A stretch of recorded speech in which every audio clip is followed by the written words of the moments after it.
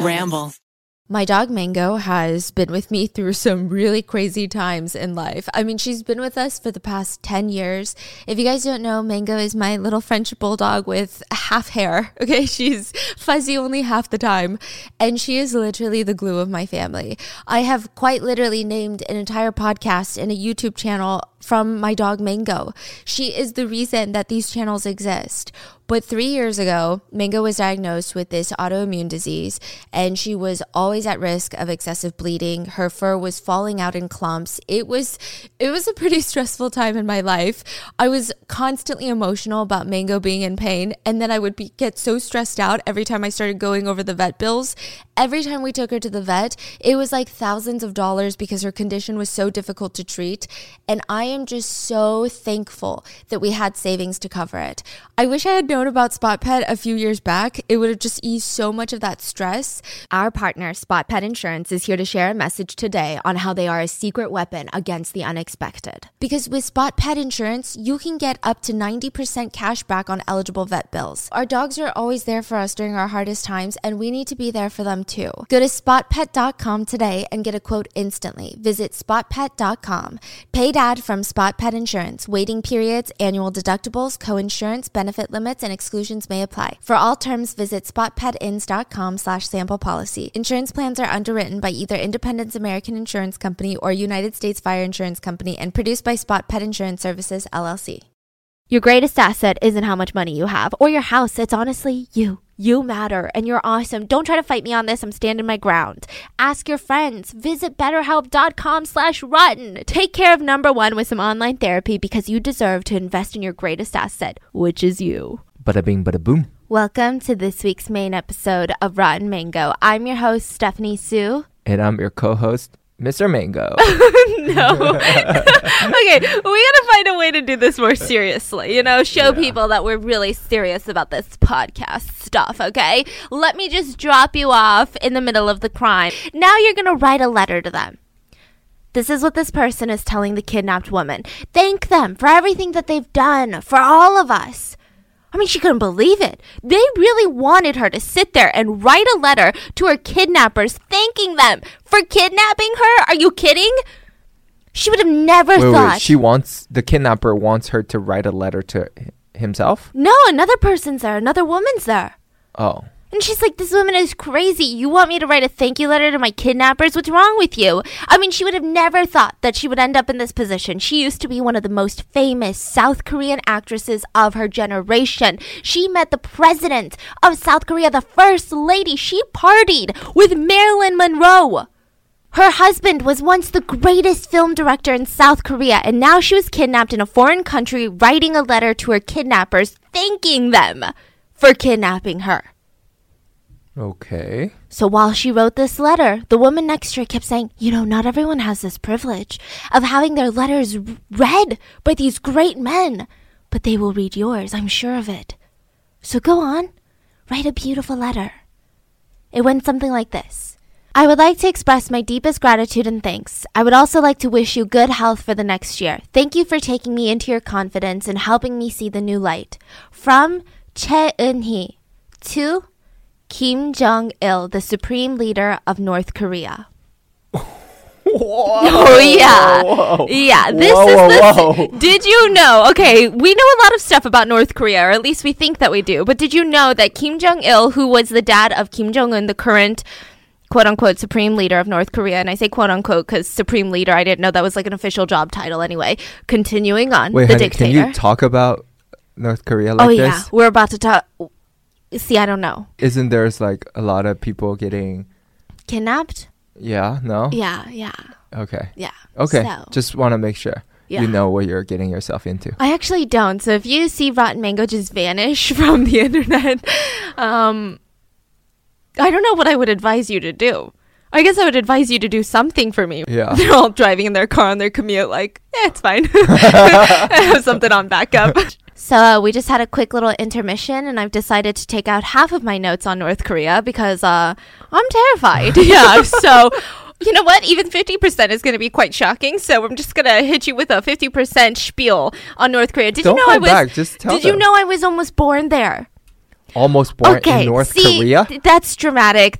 I'm sorry, I don't know why that just came out of my mouth. That was a blatant dramatization of what actually might have happened. So both of my grandparents on my mom's side and my dad's side, they were born in what is now North Korea when all of Korea, the peninsula, was united. So they're born on the north side. They were living there. They were doing business there. Their whole family was there. The whole setup was there. This is before my parents were born. Mm-hmm. And then the war breaks out. So my grandpa on my mom's side had to pay to leave the north side because they started kind of divvying up the space and was like, well, you can't leave the north. Like, you got to fight in our troops. So he had to pay a bunch of money to move down south. Why did he want to do that?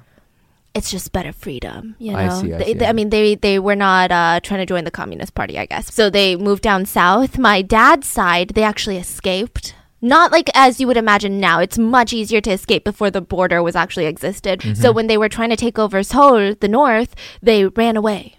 They're just like, okay, let's just go down and act like we're trying to help the army overtake Seoul, but we're actually just going to stay here and pretend like we've been here all along. So they were both originally supposed to be in the north side. Yeah, so my grandpa on my mom's side actually was, I believe, I don't want to say born and raised, but he spent most of his time, his adult years in Pyongyang. Which is? The capital of North Korea. Ah. Yeah. Okay. It used to be a much bigger city than Seoul until it was divvied up and ruined.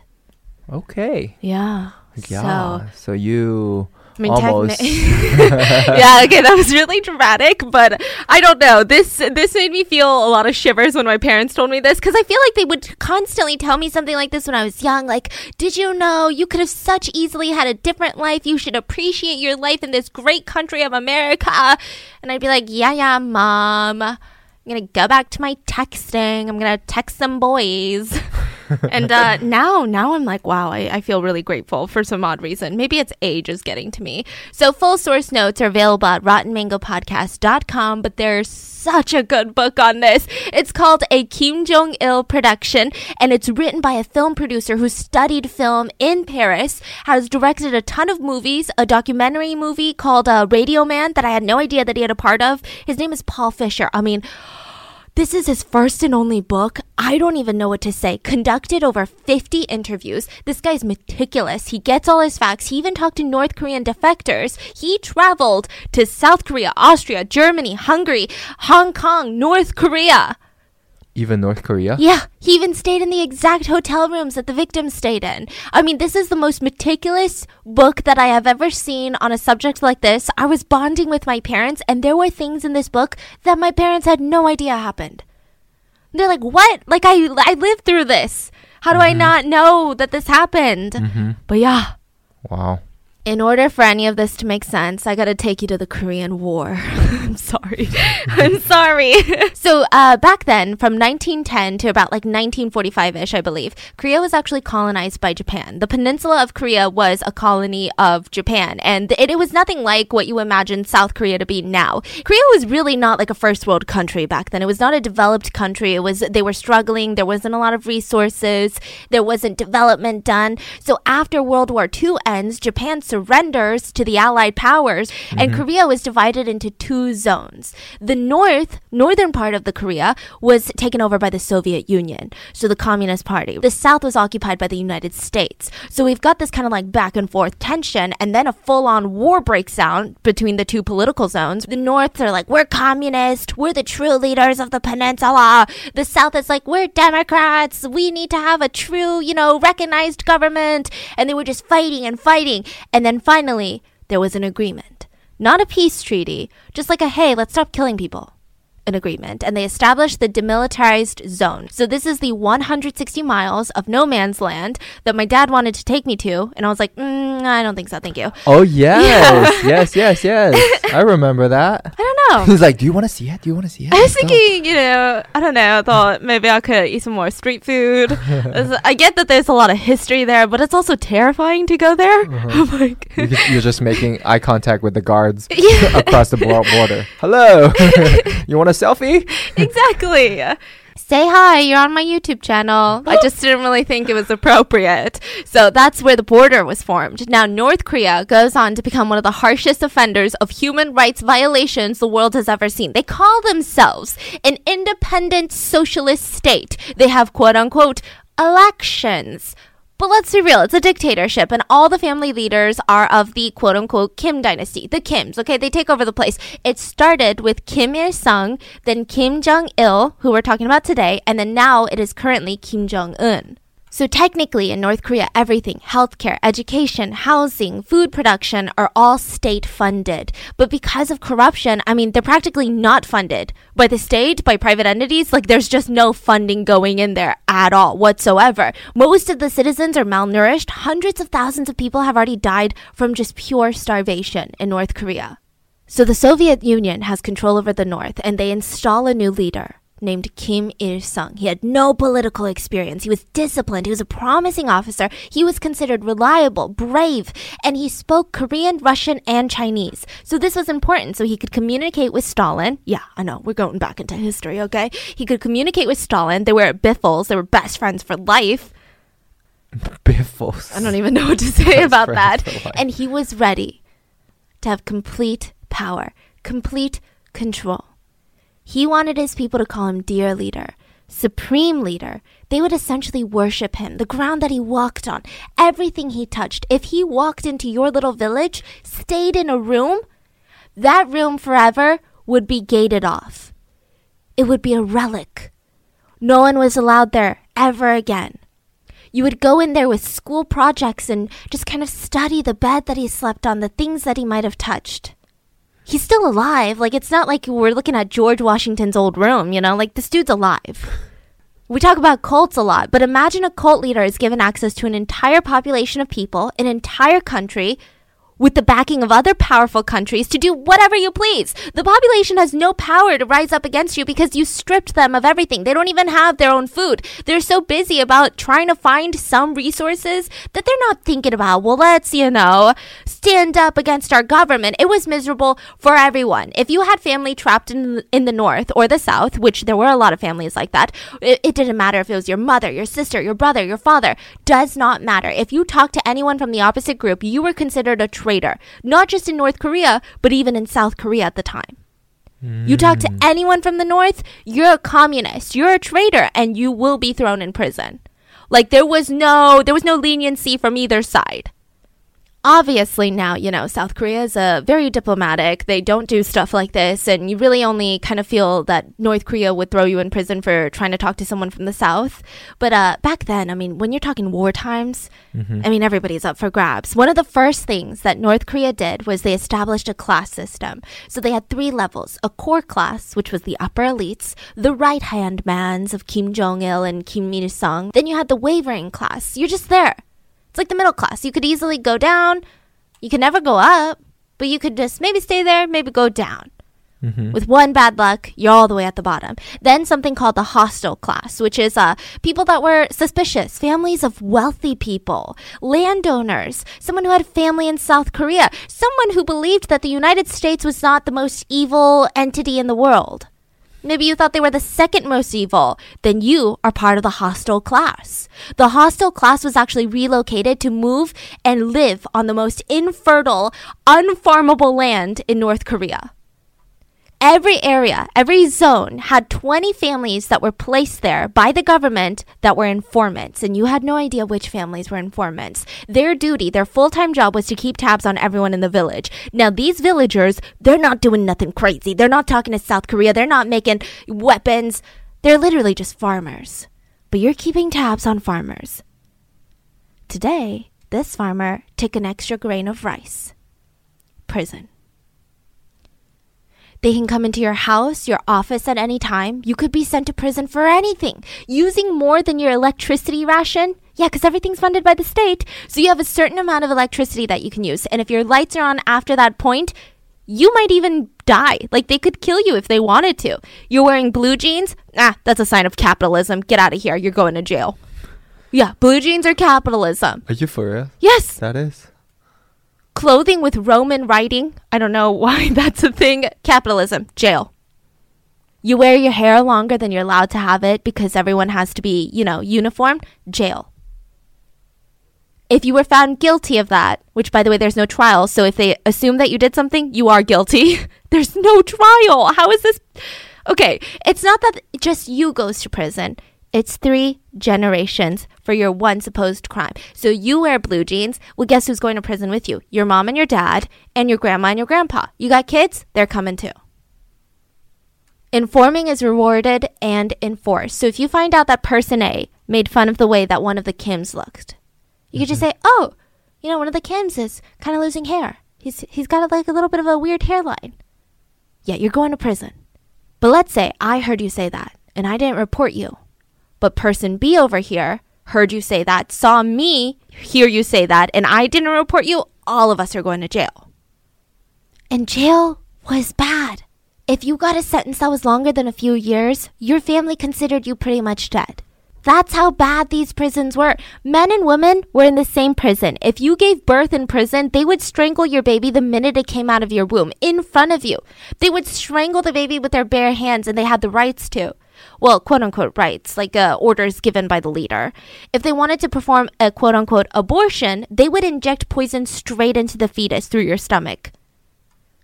That doesn't work. Why are they killing babies? They just don't want you to have babies, but you end up getting pregnant, and that could easily be a guard's baby because guards were permitted the rights to rape any prisoner that they wanted. Oh my God. If you got pregnant, they could either cut open your womb and just take the child out and then have you figure it out, or you just bleed to death. I mean, they don't care. You're going to die anyway. According to the book, someone tried to escape, and the guards beat him. They beat him so bad that he couldn't walk anymore. And he was laying on the ground, and they forced all the inmates to line up in a row and walk on top of him until his bones were completely crushed and his organs were crushed, and he died. If a prisoner was executed by hanging, other prisoners were forced to throw rocks at them. The informant policy didn't stop when you got to prison. You still had to inform the guards of any little wrongdoing any prisoner did. Inside of the prison? Inside of the prison. And you were rewarded with a tiny piece of meat, because your meal likely consisted of salt soup with pebbles, with barely any rice. If they wanted to torture you, they would hang you over a bonfire to torture you. Super medieval. They would stick fishing hooks into you and pull as hard as that they could. They chopped off fingers. They broke limbs. There was something that they did for fun. The guards did this for fun. It's called clock torture. They would make you stand on this table in front of all these prisoners, all these guards. They would yell out a time. You've got to use your arms and your legs to show that time on the clock, and you do this until you collapse from exhaustion. There was a woman who was laid down on her back. They put a plank across her stomach, and 2 full-sized male guards were using that plank as like a seesaw. They were just bouncing back and forth until she could not even walk or even digest food. Rooms were so small that you couldn't lay down. There were spikes on walls, so you can't lean up against the walls.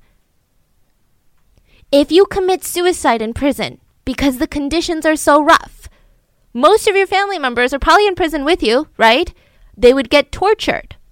Or if you had any remaining family members not in prison, they would be thrown in jail because you committed suicide in prison. If you did not die from torturing or the hard labor that they made you do every single day, you'd probably get sick from an infection. I mean, this place was infested with cockroaches, rats, just bodily fluids, blood left everywhere. You weren't allowed to wash your clothes for years, or you starve. Because like I said, food was mainly salt water with pebbles. Sometimes some corn and beans, barely any rice.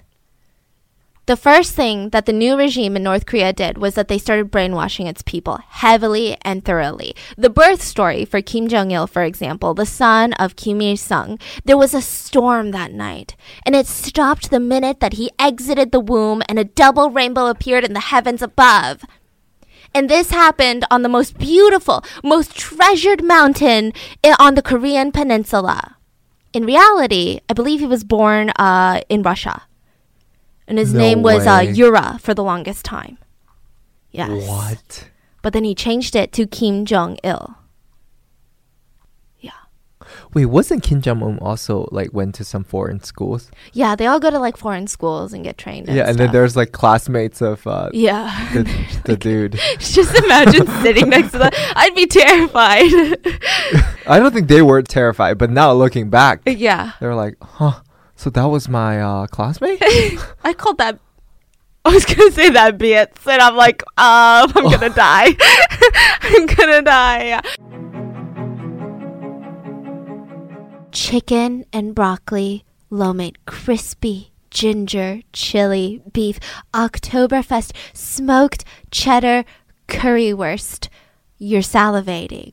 And so am I. Okay, listen, I love eating good food. You guys know this. I have a whole entire YouTube channel, an entire 4 years dedicated to just eating delicious stuff. Like I'm talking pizza, tacos, or sometimes just adventurous flavor-packed dishes from around the world. I love desserts, breakfast, smoothies. Honestly, I eat it all. And Martha Stewart and Marley Spoon has got me covered, okay? They have some of the best recipes that I've ever tried for a meal kit. It's Martha Stewart and Marley Spoon. You get dishes from all over the world delivered straight to your door, and you can honestly flex on your friends. You could be like, guess who picked my meal for me? Martha Stewart herself. They'll never see it coming. They deliver quick and convenient meals designed by chefs to be ready in about 30 minutes, and their ready-to-heat meals are ready in under 5 minutes. My favorite part is that the subscription is always flexible, so you can skip or pause whenever you want, and orders can be customized every week to suit your taste and your special diets. My mom has been obsessed with Marley Spoon because they have this exceptional quality that she just can't find elsewhere, and she kind of enjoys it. I mean, it's so difficult for her to find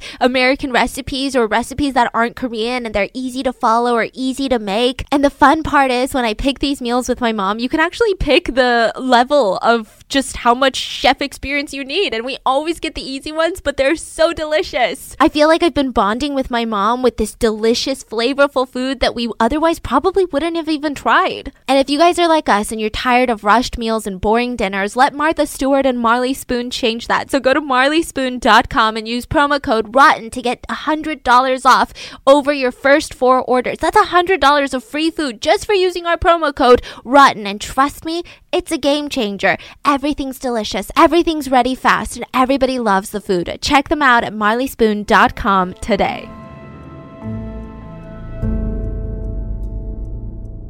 They also said that Kim Jong-il learned to walk at 3 weeks old. He was talking by 8 weeks old. You know, as a child, he also dipped his hand into ink in a war zone. They were full-on war with Japan, and there was this map of the world. Little child Kim Jong-il dips his finger into some ink, swipes it across Japan, and suddenly typhoons and hurricanes swarmed that area of Japan that he had swiped the ink on his fingers off of. I mean, this kid controls the weather. Wow.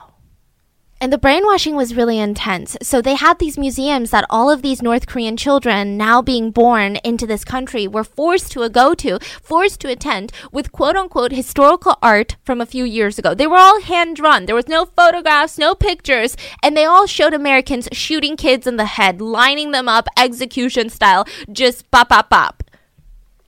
That's what they drew, and they said, well, this happened in real life. We drew it because it happened in real life. They showed Americans letting wild dogs eat peasant farmers, and they're just giggling, hee ha ha, skinning people alive, burning them in bonfires, scalping children, raping women on the streets of South Korea. Or North Korea. No, South Korea. They're like, this is what's happening in the South, you guys. They're saying that's going on You're right now. so lucky that the Kims have saved you to the North. You are special people. You were born into the country of freedom and dreams. Because America, look at what they're doing. They would grab a piece of paper. These American soldiers would grab a piece of paper with capitalism propaganda on there and would nail it to people's heads with a big old bolt. That's what the pictures depicted. They're all hand-drawn. North Korea had won the war, is what they're telling everyone. There were real photographs of American troops with white flags hanging out of their windows. This is a real picture. It was for the agreement. North Korea told them, listen, we're not going to come up. We're not going to show up to even sign this agreement if you don't show up with white flags out your window. So the American troops said, whatever, that's not going to hurt us. So they threw out white flags. And North Korea did that so that they could take a picture. And they said, see, they surrendered to us because we are the greatest power on this planet. They had a museum called International Friendship Exhibition Museum. This sounds like a pop-up, okay? But it's like a real museum where it was just displaying gifts from other communist leaders around the world that showed their love for the Kims. They said, look at what Stalin gave us. Yeah. If that's not dystopian enough for you, there was something called the Mass Games, which was just army parades, choreographed gymnastic performances, and apparently 10,000 people would hold these like mosaic tiles to create pictures of the dear leader. Then it would graciously, like a little wave in the sea, transform into the North Korean flag. Kids were forced to stand and wet themselves for hours because they weren't allowed to move. It was just all praising the Kim family. At the end, people's hands would be bright red because if they didn't clap, they die. And they clapped for so long and so hard, it was painful. The performers are chosen as young as 5 years old, and the rest of their lives are spent every single waking day preparing for the mass games. Just doesn't really seem that productive to me, okay? I don't know how to run a country, I'm just saying. Every citizen is given a portrait of Kim Il-sung, and they would have to hang it in their house. It represents that he's always watching over you. Every morning with breakfast, which later on they don't get breakfast because there's no food, you would have to thank the dear leader for the meal.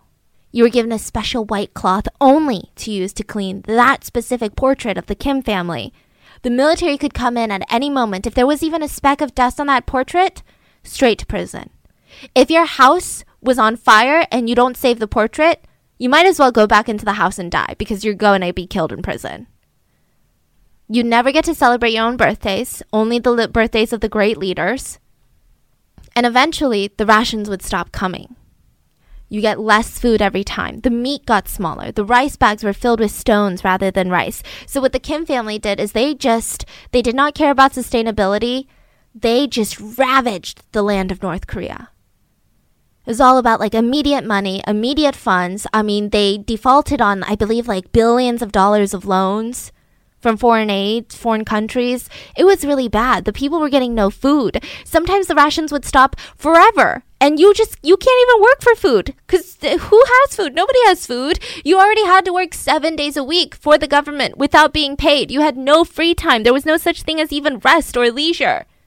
The only time that you could relax was when a movie came out. And you would have to run to watch it. We're talking about movies later, okay? It gets wild. Let's say you find someone to marry. You would have to ask the government if they can be married. They have to be in the same class as you. There's no such thing as marrying up.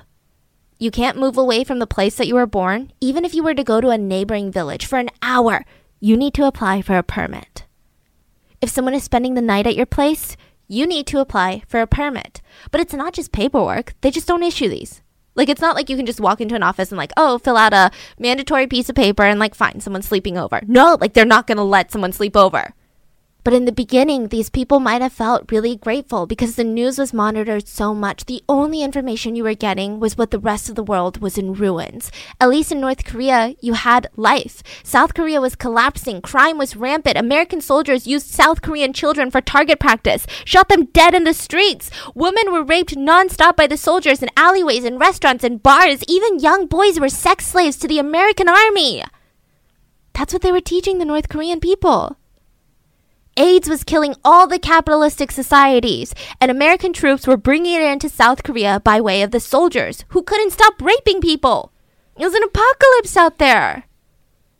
So of course you're sitting there, you're listening to this 24/7, because if something is being broadcasted, you had to listen to it, and you're thinking, wow, yeah, I don't have food, I don't have, quote-unquote freedom, but this is safe.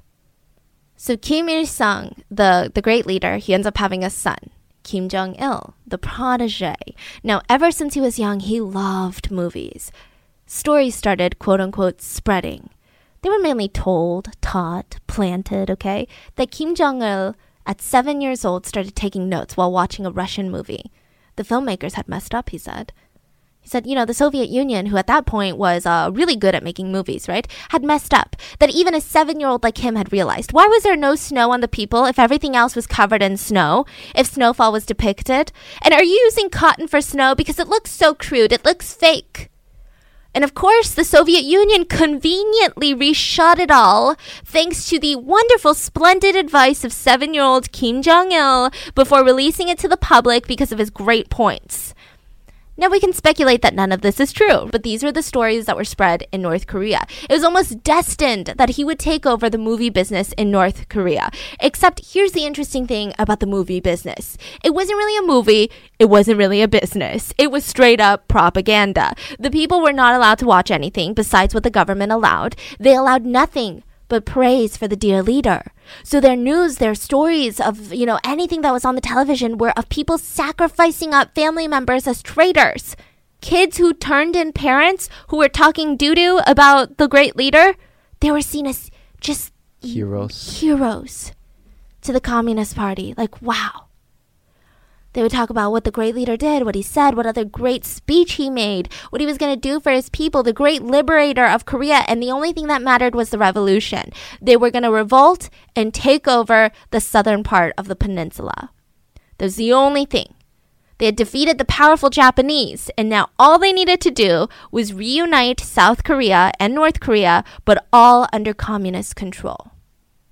So anyway, Kim Jong-il is obsessed with movies. He watched every single movie that he could get his hands on, and all the outside movies had been banned at this point, so he was really only watching these North Korean films. And he just he wanted more. He wanted to see what's out there, what's going on in the Western media, what are the Europeans watching, what's America watching, what's South Korea doing. So he created a full team of people whose full-time jobs, about 250 full-time employees who would smuggle in movies for him.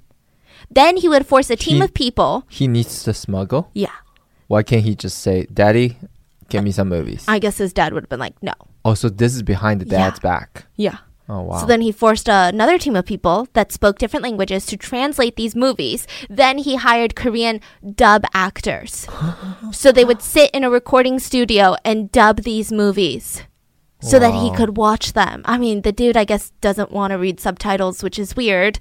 Then he would, get these archivists. He wanted to make sure all of these were stored properly. I mean, it's said that he probably had one of the biggest private collections of movies that ever existed. I mean, it's like probably a lot of movies. A lot of money went into this. He was hooked. He loved movies. He loved the power of movies. So he realized that every single movie makes you feel something. And it's intentional. It's not a happy accident. The director probably went in with this saying, after they leave the theater, they're going to feel this and this. So the strength that this could have on propaganda was insane. And he saw this as an opportunity because he was not the only son of Kim Il-sung. There was another son from his stepmom. So he's the son of the first wife, but she ended up passing away tragically. And then the stepmom had some more sons. Okay, wow. So he hates the stepmom, and I'm assuming he doesn't like his half-siblings. So he's thinking, how can I do this in a right way? But he doesn't really do anything immediately, other than just obsessively watch movies, throw parties in his free time. He hated studying, didn't like listening to others, wanted to do his own thing. He was called a playboy. Nicely, behind his back. Otherwise, you'd be executed. There was whispers that if you wanted to be on the right side of history, you would get in the rights with his half-brother. Because the half-brother was going to be the future leader. He was studious. He spoke English. He served in the military. He was dignified. He carried himself really similarly to Kim Il-sung. Just seemed like a leader. He had this authority. He had this, he had this aura about him. Whereas Kim Jong-il, he was just hanging out all the time. He loved money. He loved all these expensive things. He truly at heart was the purest form of a capitalist. Really. Not a communist. This dude loved chandeliers. This dude loved fast cars. He had a Rolls Royce. He had jet skis, boats, a yacht. Yeah, he had a yacht. But Kim Jong-il had a master plan in his head. He was going to impress his father by making movies for him that the whole country would see. Because the best way to become the favored son is to make people love the supreme leader even more, to build up his legacy. It's not about outshining him. It's not about, making it seem like you can do better than him. You are the future. No. You want to make sure that he is preserved. His legacy is preserved forever. That's who his dad's going to choose. So at 25 years old, Kim Jong-il becomes the Cultural Arts Director of Propaganda and Agitation Department of North Korea. He took over a large team of film directors, tried to train them, force them to watch movies with him. They would all sit and brainstorm after each movie of, how can this be better? There were North Korean films, Soviet Union films. He made a giant 10 million square foot lot for the North Korean film studio. Like a mini Hollywood? In comparison, it was a massive Hollywood. The biggest studio in Hollywood at that time was MGM, and it was only 7.6 million square feet. Oh, wow. Okay. Yeah. Started importing the best gear from all over the world. The first movie they made was called Sea of Blood. It was about how the supreme leader saved the Koreans from imminent death.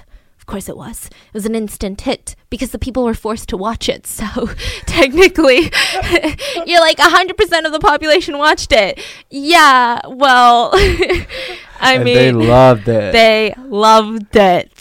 Villages that were too poor to have a cinema, the local post office turned into a viewing place. You were forced to watch it.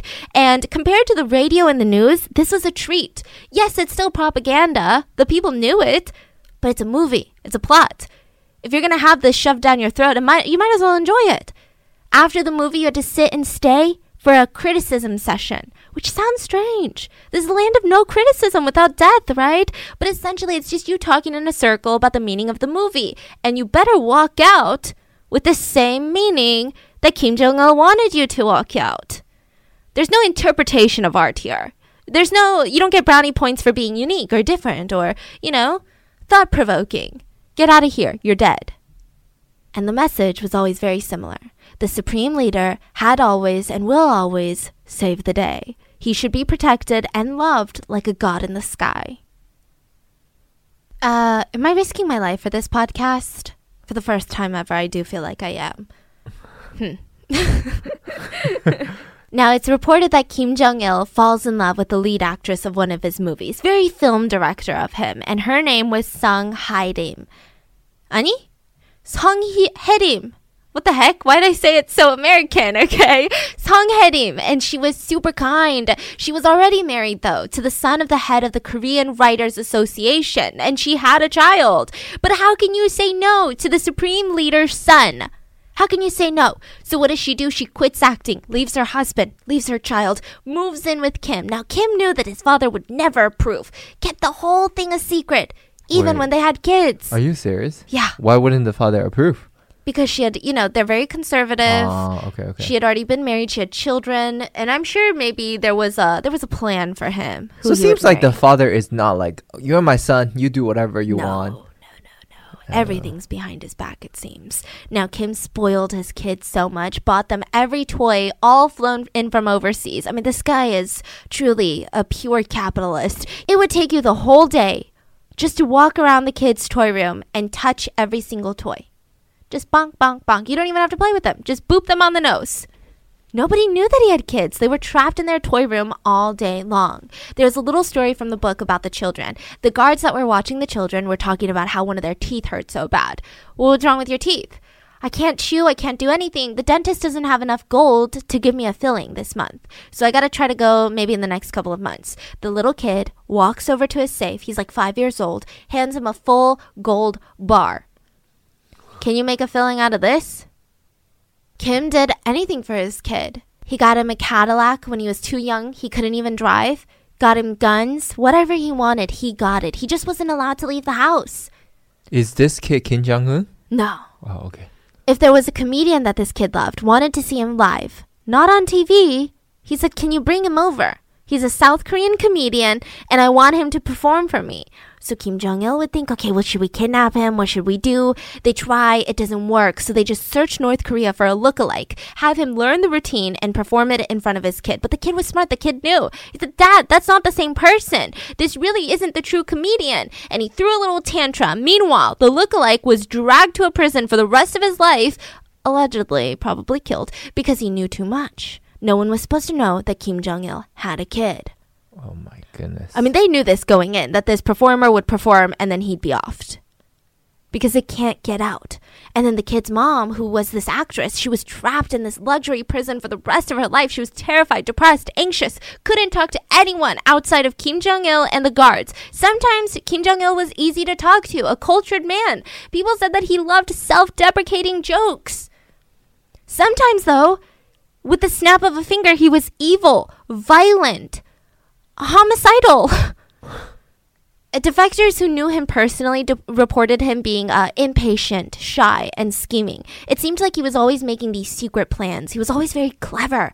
At the same time, he was incredibly impulsive. So you have this side of him that's meticulous, wants to plan things in secret, has these great big diabolical things in the works. But if you were to just piss him off for a moment's second, just by like breathing too close to him, he would fire you. He would have you killed without so much as a second thought, just on a whim.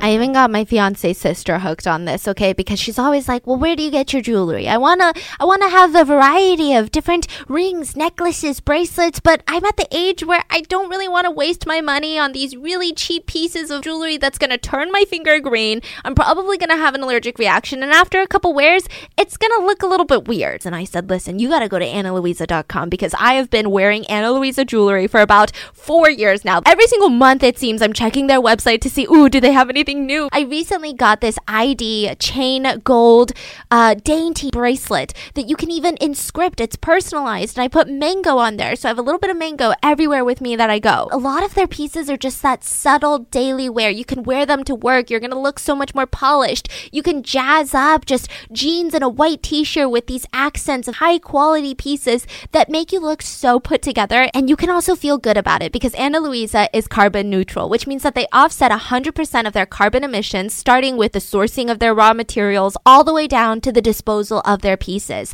They have these limited batches, which means that they have high production standards while they eliminate excessive waste.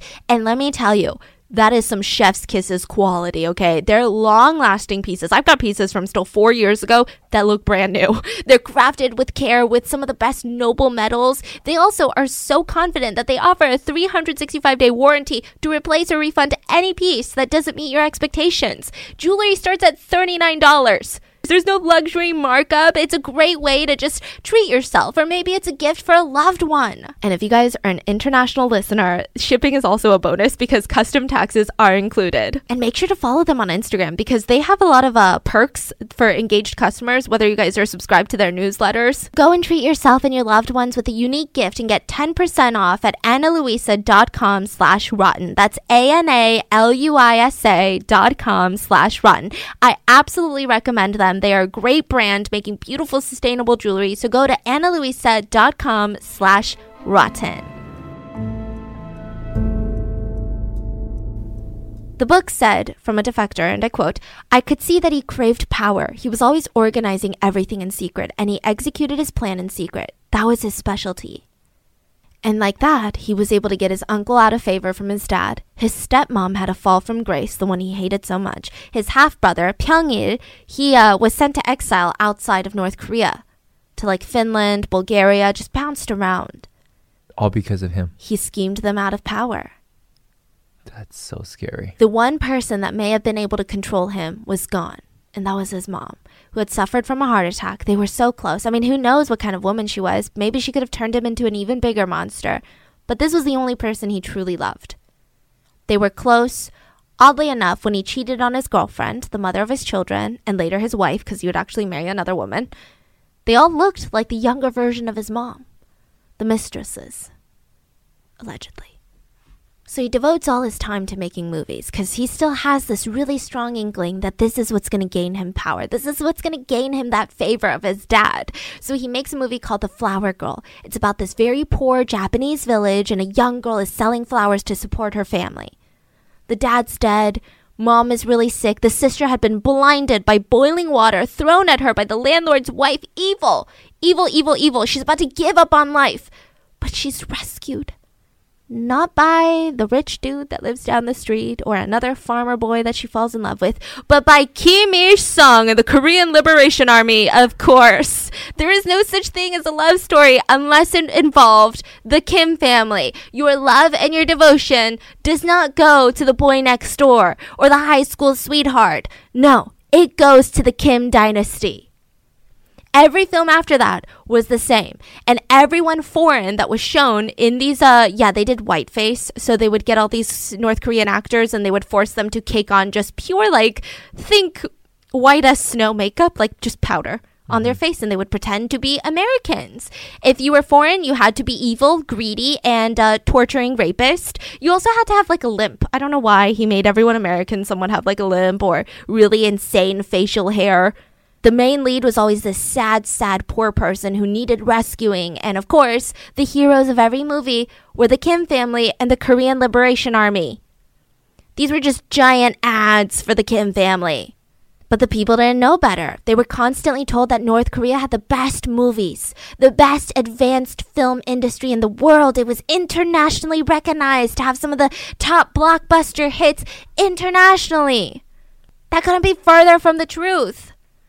I mean, people who watched it felt like North Korea was stuck in a time warp. Like, what's going on? Like, we've moved on to The Godfather. What is this shit y'all are making?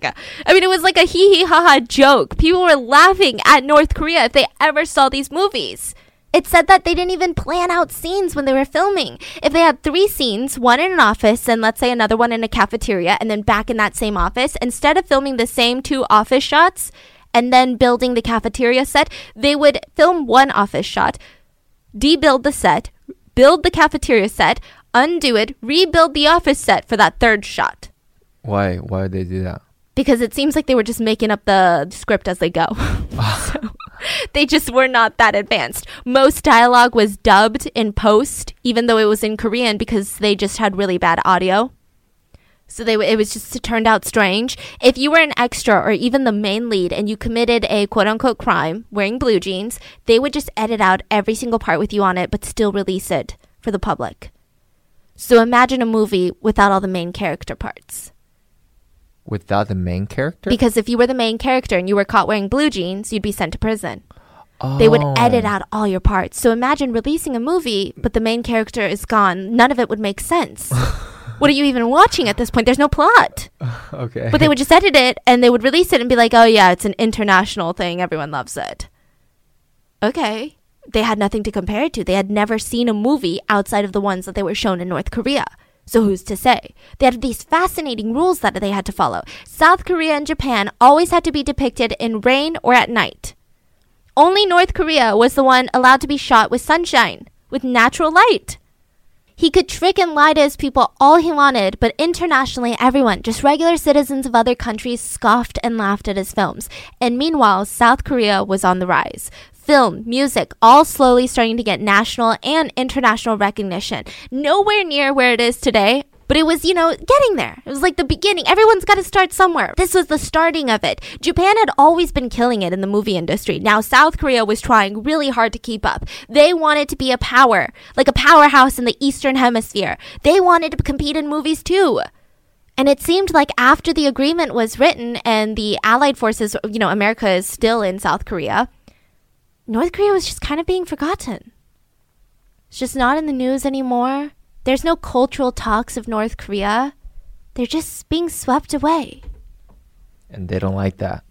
No. So he comes up with this plan. If you can't beat the South Koreans, you can kidnap them. The best director, the best actress, kidnap them and force them to make North Korean films. Be international superstars. Have them win the awards not for South Korea, but for North Korea. But who does he kidnap? That's the most important question. Let's talk about a woman by the name of Choi Eun-hee. I'm going to call her Eun-hee, even though it's going to be weird because in Korean you're not supposed to call older people by their first name. So her name is Eun-hee, and she was born in this really small town into a struggling family. Her only passion in life was to become an actress one day. Now, back then, Korean actresses were nothing like what they are today. They were seen as entertainers for the rich. They were seen as on-screen entertainers, off-screen sex workers for the rich. That's kind of what the industry was back then. There was no A-list celebrity status. There was no, building a brand. None of that. You were just a glorified sex worker. So, of course, her parents are like, there's no way in hell you're doing that. I don't care if your passion is performance. Get out of here. This is disgusting. You can't. So at 17 years old, Eun-hee decides, well, I'm going to run away from home. I'm not going to give up my dream. I don't care if people expect me to do something off screen. I'm not going to do it. I am serious about this art. Like, she was passionate. This was her dream. And it's not as easy as going to New York City or Los Angeles because this is a war-torn area. So she's, in this air raid shelter right after she runs away. She couldn't even go to a theater. She's in this shelter where she meets another actress who invites her to the agent's office. And she takes any job she was offered, starts sewing dresses for the costume department. Eventually, a month later, she was put on stage for a tiny little part. And she shined. They said off camera she's reserved. She looks like she got a lot of thoughts for a 17-year-old. But on stage, whatever role was thrown at her, she was truly talented. She gets casted in her first film. She marries a cameraman on set who is 20 years older than her. He was absolute the scum of the earth. After they got married, he started brutally beating her. Why aren't you washing the dishes? Cook me better food. I want a child. Also, you better make all the money because I don't want to work.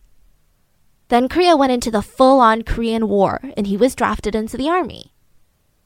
And Eunhee was trapped in the north. Couldn't get down to the south in time, didn't have the money to pay her way down south, so she was taken in by the Communist Party, and she was signed up as an entertainer for the Communist Party army for a year. Quote-unquote, entertainer. Forcibly. But thankfully, she said, in North Korea, the army men were so focused on winning the war, they really didn't care about her. They didn't care for her company or primarily, quote-unquote, comfort. She just kind of was there. I mean, it was miserable, but she was there. A year later, she gets quote-unquote rescued by the South. Now, I say quote-unquote rescued because it was better for her long term, but in the short term, she was enlisted in the South Korean army as another entertainer. Same job, but the opposite side.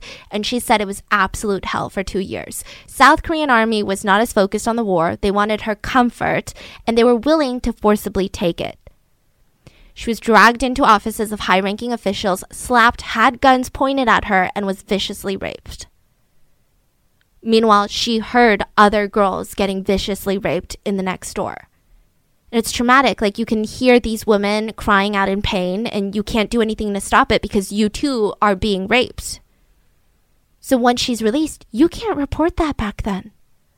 First of all, I mean, she would have just have been victim blamed to hell and back. Nobody would have supported her. They would have said, all in the name of war. You got to serve your country. They would have said, they didn't rape you. It's because your husband found out once you got back, huh? That's why, huh?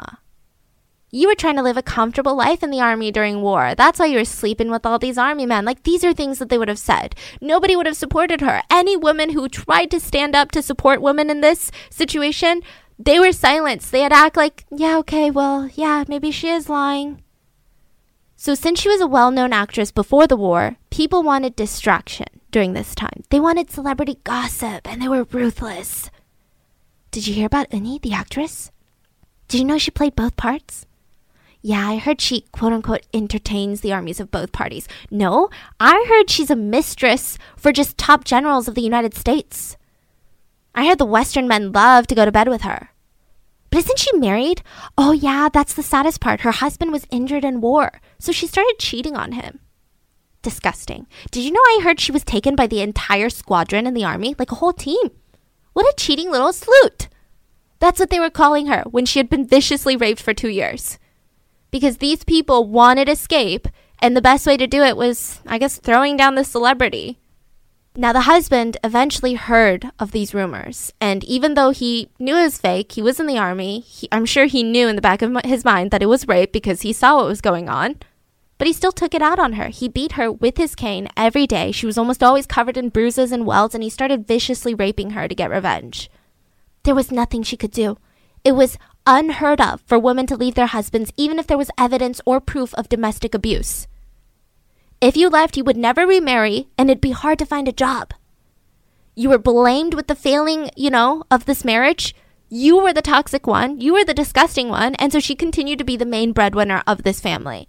During one of her plays, though, when she's on stage, because she's got to make all this money. She's overworked, supporting her husband, who's not working a day in his life anymore, starving. She's not eating enough. Not for the aesthetic, for the film industry. She just can't pay for food. Couldn't even afford heat for the house. This is a war-torn state. And she's an entertainer, like she's performing in theaters. That's the last thing people are doing. They have no money. Most people don't have money to even put food on their own tables. Do you think they have money to go watch her plays? So she's given it her all. Absolute all. This is what everyone says of Eunhee. She gives it her all in everything that she does. Just 110%. Doesn't matter if there's one person watching. She will give it her all. And she dramatically, during one of her plays, collapses to the ground. And everyone's shocked. What do we do? Is this part of the play? I don't think so. This man jumps up from the audience, manhandles her in like the most romantic way, picks her up, throws her over his shoulder, runs to the closest hospital. No taxi. There's no taxis back then, I guess. Just runs. Stays with her until she's discharged. I mean, the man was dedicated, and his name was Shin Sang-ok, and I'm going to call him Shin. Shin was very different from Eunhee. He was born into a rich family. His dad was a doctor, so he lived this really privileged life. His parents let him study his passion, which was art, sent him to Tokyo to study painting. Wow. Yeah. After the war, the family moved from the north where they were born to Seoul, to South Korea. They had made it, and he had actually come to meet Eunhee at the play. And he told her, I've always thought you were talented. Please, can you work for me? I'm not established. I don't have any credentials. I'm trying to be a film director, and I will pay you whatever you need. Now, this whatever you need wasn't a lot, but it was more money than she was making, and she really needed the money. And he was shocked. How are you so poor? I mean, you're like a household name these days. How are you so broke? I don't know. I guess I just don't get paid. And they were so different, but they bonded over the fact that they really put all of their, just everything, their emotion, their sweat, blood, tears into their passion. She never had a shitty performance. Everything that she did, she put her soul into it. And he was just as obsessed, if not more obsessed with filmmaking. He was just an artistic dude. He would tell her and she would listen to, every film I make, Eunhee, you're going to be the star. You're going to be the lead. You're going to be my muse. You're going to be my motivation. And she said later that this is his way of showing her love, is by giving her the lead roles in his movies. He didn't smoke, he didn't gamble, he didn't drink. He was all about work, and she was so attracted to it. He would later say that it was his destiny to meet her. So she divorces her husband and marries young Shin. And at first it was pure public outrage. How dare she leave her disabled husband who injured himself in war? A freaking war hero! For a young, hotter dude? This is disgusting. Vile. The couple initially had to go on the run because paparazzi were chasing them down. They spent their first night together in this really disgusting motel room that was infested with bed bugs, but they were the happiest that they had ever been. And slowly they started working on changing their image. And it worked. Shin would go out in every interview and he would tell people that anyone who would listen, I call her Madam Choi, like Mrs. Choi. And I do this as a sign of my respect and my attention and my just affection for her. Within 3 years of being together, they made 4 movies together. He was the director, she was the lead, and pretty much all of them were box office hits. One of them even received critical praise. From then on, they followed the winning recipe, the power couple of movies. People said that there was just something in the way that they worked. They were both so talented. Some people go into this industry for fame, for attention, for money. But they, you could just tell they were in it for pure passion, both of them. And the fact that the husband was directing his wife on camera, there was a certain level of romance involved in every movie. Outside of movies, they were glamorous. So back then in Korea, everyone was very attracted to the American way. So they were trying to emulate these American hairstyles, these American fashion styles, right? But this couple, they were in love with France. They were in love with Europe. So they kind of stood out. Even when they were wearing suit and tie, all these other Korean film directors would come dressed the American way back then. Not so anymore. But this couple, they came dressed very French-like.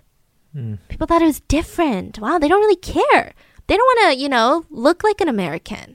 They just like their own style. They're so impeccably dressed all this time. They had this air of sophistication about them. They were becoming a power couple, and they did not follow traditional norms in a super traditional country. When going on stage, Eunhee would always walk in front of him, which was a very modern take. He also paid her a ton of money to star in his films. Money that would otherwise never be given to any person on screen, especially a female actress. Are you kidding? But he paid her a lot. Very modern take, I guess. They had massive budgets for their films, always tried new things for their movies, new ways of filming, pushed boundaries. And Eunhee, off camera, she was a women's rights activist. She was also a great wife. She would iron Shin's clothes. So, of course, the public loved her. Oh my God, she loves having freedom and rights as a woman. But the men loved her because she still did domestic things. She would still cook for her husband. She even directed her own films. According to the book, she was only the 3rd Korean woman to ever step behind the camera as a director. And they were all commercial and critical successes, which is important. I'm not going to lie, I'm pretty self-conscious in public. And one of my biggest fears is when I'm at the airport. This is a very specific fear of mine. Okay, just hear me out. I'm at the airport. I got my little suitcase with me.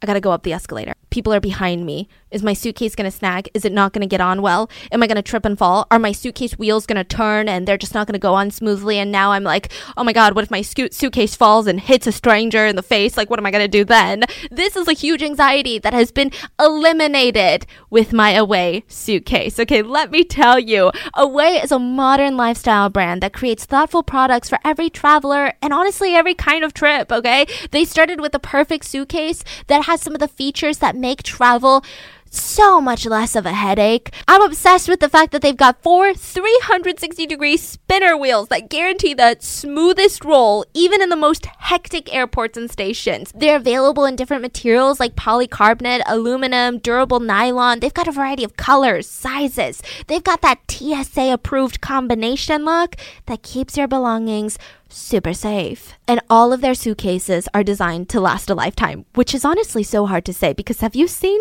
the way that people handle your luggage at airports? They've got durable exteriors that withstands all of that. And they come with an interior organization system that includes a built-in compression pad to help you pack more in and a hidden and removable laundry bag that separates your dirty clothes.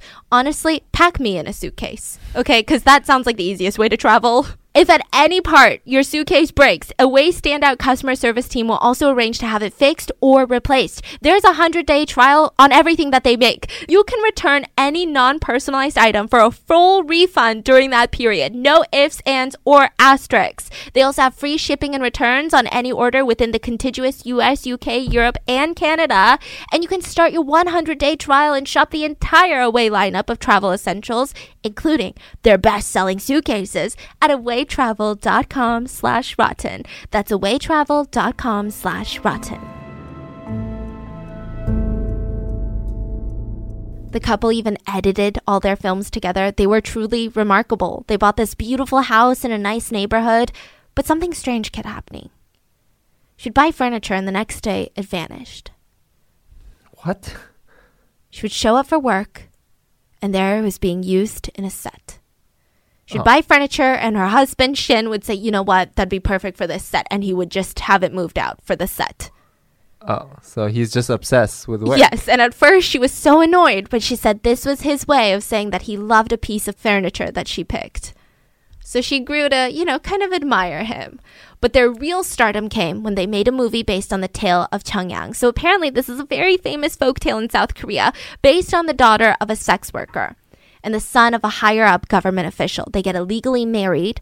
The husband is sent off to the city for work, and this evil, corrupt local governor tries to force the lead woman into being his concubine. And he's like, well, you don't have a choice because you're the daughter of a sex worker. I can do whatever I want. You're my object. I do whatever I want. But last minute, the husband returns with this flashy new title, Secret Royal Inspector, and saves the day.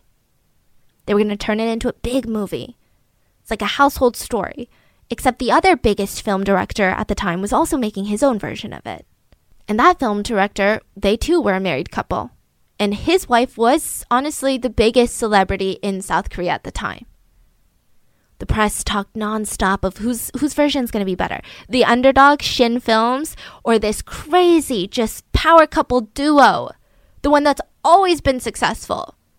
And add to the sheer unluck of it all, the big director would be releasing it 1 week earlier. So if you saw that one, you probably wouldn't be as stoked for Shin's version 1 week later. Technically, it's the same folktale that you already know. If they failed, like most of the press assumed, Shin Films would be completely bankrupt. The couple would lose everything. They put their entire everything into this, financially, emotionally, mentally, physically. Huge director releases his films. Sales were rough, pulled from theaters. Then it was Shin's film released. Broke every single record at the time. Sold out for a month straight in so many different theaters. 15% of Seoul's entire population went to see it. It's just that good. I think everyone was rooting for the underdog. And then it turned out to be an amazing movie. Wow. So this really thrust Shin Films and the couple into complete and utter stardom. I mean, their next few movies were massive hits. Dang. And this really isn't just about their movies being great, but it seemed like this was the perfect timing. South Korea was really in need of escapism. They wanted to escape this war-torn city. I mean, the war is kind of over at this point, but everything's just demolished. They're trying to rebuild everything. Houses are falling apart. Places were burned down. They were miserable. Movie theaters had air conditioning. They had heating during winter months. And it's not the most expensive thing in the world. It's easy to go to a movie theater versus going on vacation. You just get to escape the miserable day-to-day life, and Shin was ready to deliver. He came with all these movies. He had an action movie, then he had a pure romance movie, then he had like a political drama. I mean, he had a range. And then he won his greatest achievement, which was at the Asia Pacific Film Festival. This is an international film festival, not just in South Korea, and he was the guest of honor. His film, The House Guest and My Mother, had won Best Picture, first South Korean film to win the biggest award at an international competition. It was such a big deal indeed that even the president of South Korea was in attendance, but yet everyone cared more about Mr. Shin.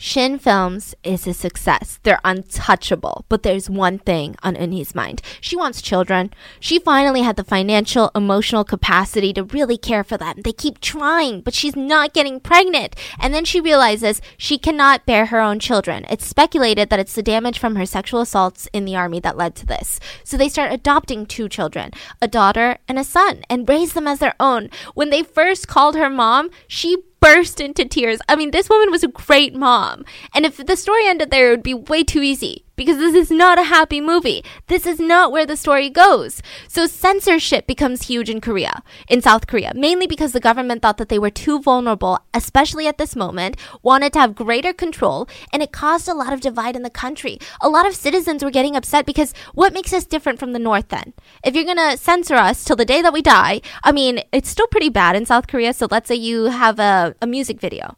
If you're driving without a seatbelt in your music video, they won't show it on TV. You can still find it on YouTube and the internet. Oh, you're talking about today? Oh. There's a Blackpink music video where one of them isn't wearing a seatbelt in the car, and it's banned from national TV. Oh, wow. Because it's promoting reckless driving. Yeah. They're not even going like 70 miles an hour. Like, it doesn't even depict like them swerving around or anything. Yeah. Yeah, it's kind of wild, no? Interesting. Back then, it was worse. Censorship in movies becomes insane. If an actor was complaining too strongly about the weather, man, this weather sucks, it was deemed to be antisocial behavior, and it was banned from the movie theater because it was promoting antisocialness. Yeah.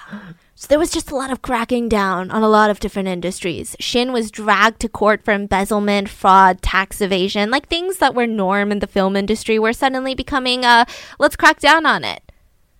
He was fined like $800,000. The passionate, vital parts of every movie, they were getting banned. They were getting censored. You couldn't even have them kiss on screen. He's getting frustrated. This doesn't make sense. Like, you know, to non-creatives, especially non-filmmakers, it sounds crazy. Okay, just take it out. It's not that hard. You've already invested your whole life savings into it. You spent millions of investor funds into it. Just take it out. Otherwise, you're going to go bankrupt. But to film directors, this is their passion, their name. They'd rather die than take out a scene that they deem important. They'd rather die, okay? They'd rather die broke. And all in the midst of this, there was breaking news. It's Shin's son. Eunhee had kind of taken a step back from the film industry to raise her children. There were new leads being casted in Shin's movies, of course, because they always need a lead female actress. The new It Girl had an affair with Shin, and she was pregnant with his son. And Eunhee found out through the press, and at first she was confused. It's probably not true. Yeah, they had just filmed in Paris together, but there's no way. I mean, she knew that he had cheated a few times, but nothing came before his family, and mainly his love of movie making. That's what made them them. But now this one was a little bit different, because she was in his movie. They were making movies together. It wasn't just a random pretty girl off the street that he had a one-night stand with. Affairs were fine, but this woman was a part of the business now. So it felt weird. She didn't know what to think. She was embarrassed. She waited outside the mistress's house and saw Shin sneaking out at night. So it's been confirmed. You know, he said he was at work, but he's not. So she confronts him and he says, no, baby, it's a brief affair. It's over. We don't have children. What are you talking about? You can't believe rumors like that. So she decides to find out for herself. You know what? This guy is a lying little... The next day, she walks over to the mistress's house, knocks on the door, and she comes out holding a newborn baby. The rumor was true. The mistress didn't even have to say anything. And he said that she looked at her as if she was saying, see, at least I can give him children, something you can never do. And she was conflicted. She said that she just wanted to hold the baby because it was still her husband's son. But she also knew that she could never be with him again. So she kicked him out and cried for weeks. The pain only got worse. Shin went to jail for bribing officials to be lenient on his film for censorship. Then, when he was released, he lied and said it was over and he was trying to win her back. But then he was remaking a movie that she starred in, but this time with the mistress as the lead. Then she finds out that the mistress is pregnant again with his baby. All the while, their company is going bankrupt. It's impossible to put out new movies the way they wanted with all this censorship, with all these rules and regulations. They were swimming in debt. Their movies were doing less and less in the box offices. The scandals didn't help, not just because the fans chose sides, but because at the time, Korea was still really conservative. So if you didn't like what Shin did, then you typically wouldn't go out of your way to support his movies, especially if they weren't hyped, even if that meant hurting Eunhee. Eventually, Shin kept pushing the censorship laws so much that his license was revoked. Now, it was truly over. The couple weren't living together. They had no money. Shin Films in Korea had to be closed for business. They still had a Hong Kong office. I believe they wanted to set up shop in the United States. Eunhee had opened up this academy where she was teaching young actresses, and that was kind of her lifeline. She was just trying to make money out of that, but even that wasn't doing that well. Shin decides, okay, well, I'm going to move to the US. I'm going to try and make it in Hollywood. The two, they start really drifting apart at this point. Eunhee spends all of her energy, her time, her love at the academy, keeping it afloat. She felt like she owed these students. Then she gets a call one day from Hong Kong. A massive film studio in Hong Kong wants to partner with her to have her run the sister schools of their academies. They would pay her enough so that she could save her school. She was stoked. She immediately made plans to fly to Hong Kong so that they could work on all the details of this. She called Shin to let him know, and he tries to persuade her, don't go. This doesn't make sense. Why would they want you? Why would they pay you so much? Now, Eunhee at this moment, she felt like she didn't have a choice. But she also didn't know if she heard resentment in his, in his tone. Is he jealous or something? She just wants to prove him wrong. She needs to make it on her own. So she finally leaves for Hong Kong. For the first 2 days, she was shown around the city from the contact from the film company, ate these expensive meals, going out shopping, just did the most elaborate, expensive things. But the whole time, they never talked business, and she was getting frustrated. Like, come on, dude. What's going on? And who are those men following us, taking pictures of us? Is this like do they not allow tourists in Hong Kong? This doesn't make any sense. Like, I'm taking pictures of this landmark in Hong Kong, and these random dudes are taking pictures of me taking pictures, and it's freaking weird. So finally, by the third day, she's like, okay, I'm going to confront this dude and be like, what's going on? When are we talking business? Who are these men? But the next day instead, she goes to the Shin Film office in Hong Kong. And she's just talking to the manager, and there was a woman there with her child, and her name is Mrs. Lee. She says, oh my God, I'm such a huge fan of your movies. Why don't I show you out to lunch tomorrow? Truly, I am like your number one fan. Okay, well, I guess I don't have plans to. And, Eunhee, I have these film contacts in Japan that can help you out. We're really well connected there. And if the Hong Kong deal falls through, I can help you. Okay, yeah. Okay, let's get lunch. The next day, they go out to lunch. Mrs. Lee is like, well, why don't we meet one of my friends? She's Japanese, has, connections. She lives, just an hour away. Okay. I guess I have nothing to do. They get into the car. As they get deeper into the town that they're headed, she starts getting skeptical because she has no idea where they are. This is a foreign country to her. She's never been here. What would I do? They get out of the car and they're greeted by these two really long-haired men. Okay, strange. Hey, Eunhee, come here. They're going to take us by boat to meet my friend. She lives in this secluded villa. She's rich. I don't know how I feel about this. actually, maybe I should head back because I have somewhere to be by 6 p.m. I'm meeting someone. This was a lie. She was just terrified. And at that precise moment, before they even answer, the men grab her, throw her into a boat, and she felt like, this is it. It's over. I'm going to be robbed, thrown into the water, and I'm going to drown on the coast of Hong Kong. Freaking great. Just great. But then one of the men said her full name. How do you know my name? I thought you were from Hong Kong. You speak Korean? Are you Korean? And she's asking in Korean. Mm-hmm. And that's when she knew she was forked. Because they said, yes, I'm Chosun. In South Korea, we call ourselves Hangugins, which, like, I'm from Hanguk, which is Korean. Like Hungarian and Chinese, right? Yeah. North Koreans call them Chosun. They don't call it Hanguk. When they talk about the Koreans, they don't say 한국 사람, they say like 조선 사람. Yeah. So this is when she knew they're not just Korean. They're North Korean. Where are we going? We're taking you to the great leader Kim Jong-il. And she starts screaming her head off and they drug her.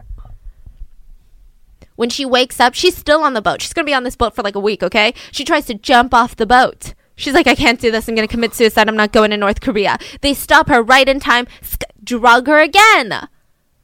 So finally, they dock on the pier of North Korea.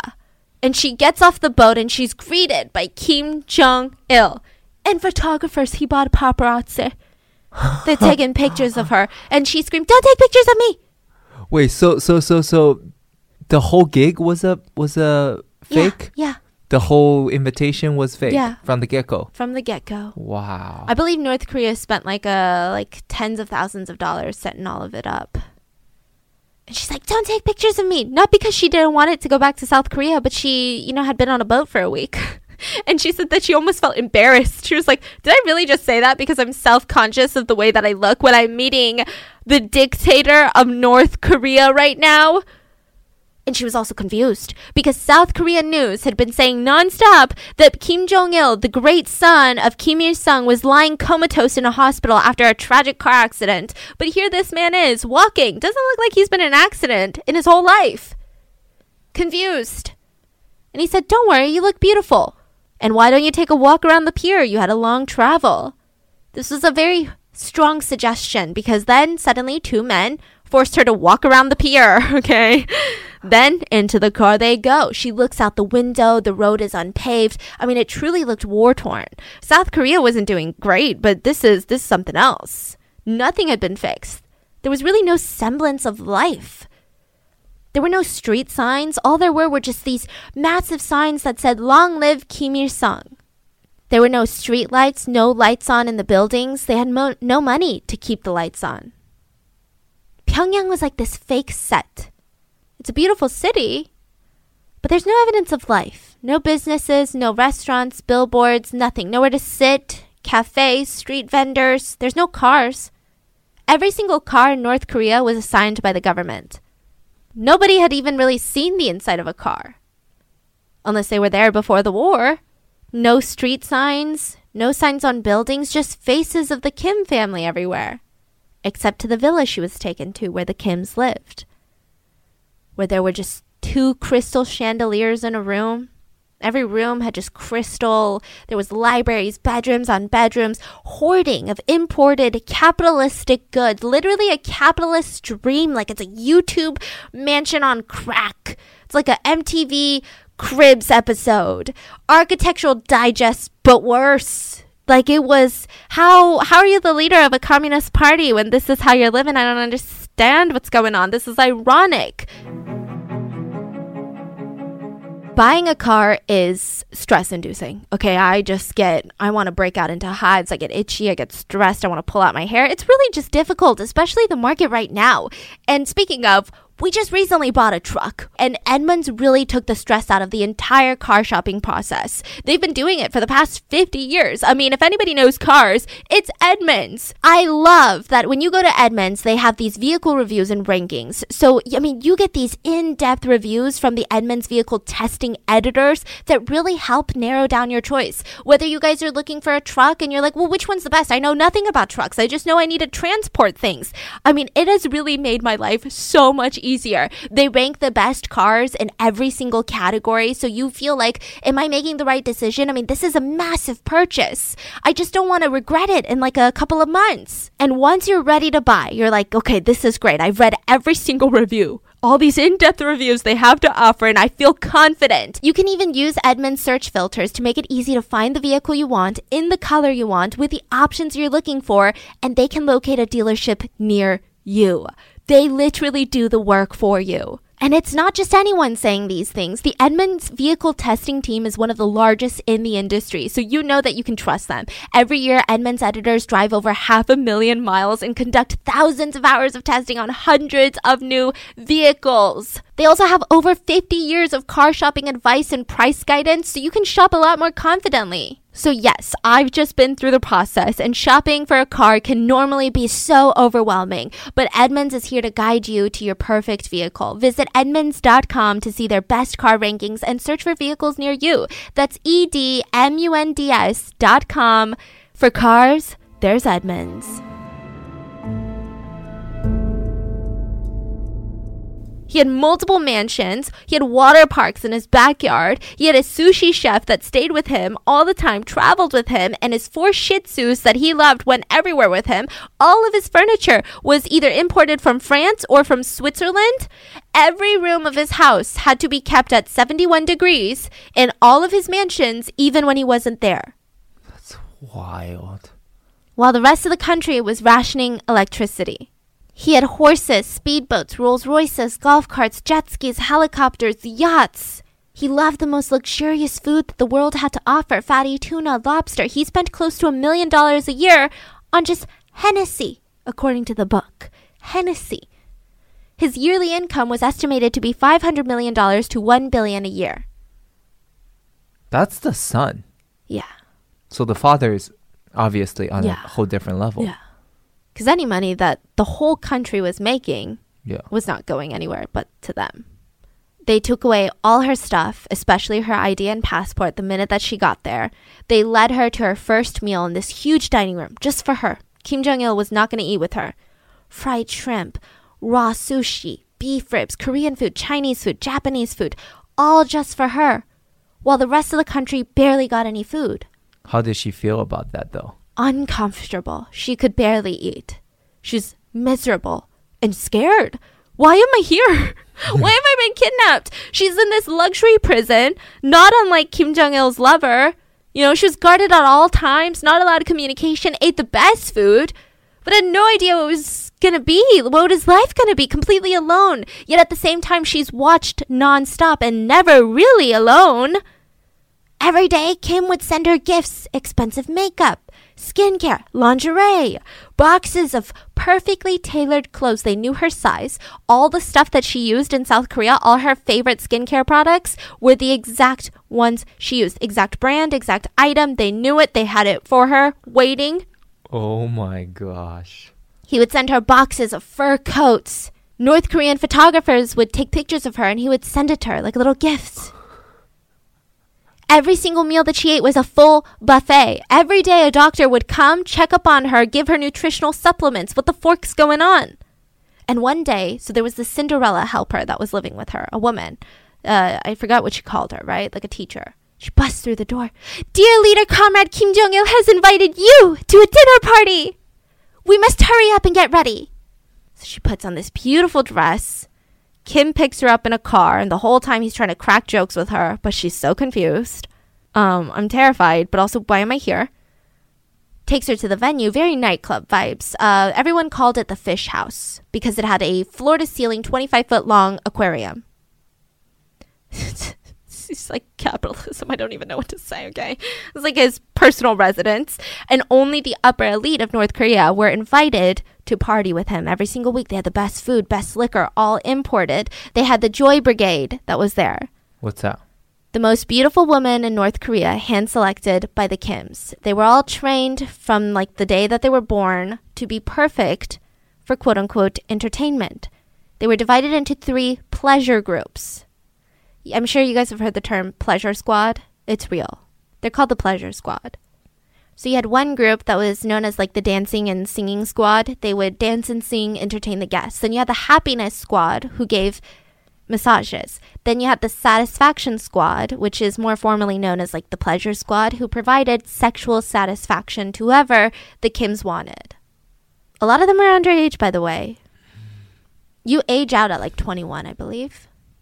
There were heartbreaking but also bizarre aspects of the party. You know, Kim had people follow him, taking script or recording everything that he said, even when he was drunk, so that they could be later used as law. So at 3 a.m., if he's drunk off his butt and he says, I don't like that guy, well, guess who's going to prison the next day? Even if Kim doesn't remember saying that, because he was drunk off his butt. Whoever him is going to prison. Sometimes Kim would hang a giant piñata of gifts, shoot at it with a very special gun, and watch the guests just trample over each other for the best ones, for the best gifts. Imagine like being invited to a party like that. Yeah. Even the upper class, right? Aren't they so freaking scared? Oh, just you wait. It's like the Hunger Games, but worse. So according to the book, he would force dancers to get naked and start dancing. Made every single man get up, stand up, and dance with the woman, but said, but if you touch, you're a thief. You know what happens to thieves? They go to prison. Sometimes he would just, in the middle of dinner, scream, Army! Everyone would reach underneath their chair where there was an army uniform. They would strip naked, change into their army uniform, and run circles around their table mid-dinner until Kim Jong-il was happy and said, stop. Then he might scream, Navy! You do the same process, but with your Navy outfit. And Eunhee was confused why she had been taken, but she saw her role in these parties really clearly. I mean, she was arm candy. She was a toy. Famous actress sitting right, because she was famous even before the war, remember? Famous actress sitting right next to Kim at all the parties. She would sing for the crowd. He forced her to sing South Korean songs, and she would break down into tears, missing her old life, but everyone thought she was, wow, a great performer. He wanted to talk to her about movies, the one she was in, the movie world, American movies, and she'd be invited to these weekly parties, then back to her luxury prison, depressed, confused, miserable. She even celebrated Kim's birthday with him, and she was shocked that the whole city lit up that night with fireworks, while everyone was struggling. She had seen a higher-up, an upper elite, scream because he had gifted her a box. Kim had gifted her a box, and inside were bananas. This higher-up had never seen a banana before. She screamed with joy? Yeah. What kind of fruit is that? They don't really get fruit in their rations. And she said, this is bizarre. This is so bizarre. Then her lessons began. Every day she was forced to read about Kim Il-sung, the great leader, and she had to memorize passages. And she asked, why am I here? To her teacher. And they said, according to the book, and I quote, when we carry out the revolution in South Korea under the leadership of the great leader, on that day, you will have a very important role to play. The South Koreans think of us as monsters and savages. So after liberating South Korea, no matter how we try to explain our ideology to them, do you think they will accept it? But if you stand in the forefront and tell the South Korean people, and you say just a single word, it will be more persuasive than 100 words from us. And anytime she questioned her teachers, because they would say, you know, South Korea, they only live in huts and they're all collapsing. No, I was there. The president is evil. No, I literally had met the president. He's not, I mean, yeah, everyone in politics is evil, but I wouldn't say he's like that evil. How dare you question us? And she would be disinvited from that week's party. Then she'd be invited to movie showings with Kim Jong-il. She hated North Korean movies. They were boring. They were repetitive. It's like watching a 2-hour-long ad. What the fork is this? And she kept asking, why not love? Isn't every story better with a love interest? Fine, keep her propaganda. Just throw in a little bit of like love, something. Mm-hmm. And he said, well, when director Shin gets here, we can figure it out. And just like that, the main episode has come to a close. Yes, this is a two-parter, only because I did not want you to get tired out, because that was a lot of information. That was a lot of North Korea. And this mini-sode, you have to stay tuned because we're talking about the kidnapping, the movies that they're going to make. Yeah, they're going to make movies. And then the Great Escape, the final act. How does it all work out? Do they stay together? Because every movie has a good love story. What's up with that? And that one's actually going to be dropping on Friday before your morning commute. So get in that car, skirt to work with some North Korea kidnapping news. And I'll see you guys on Friday. Bye.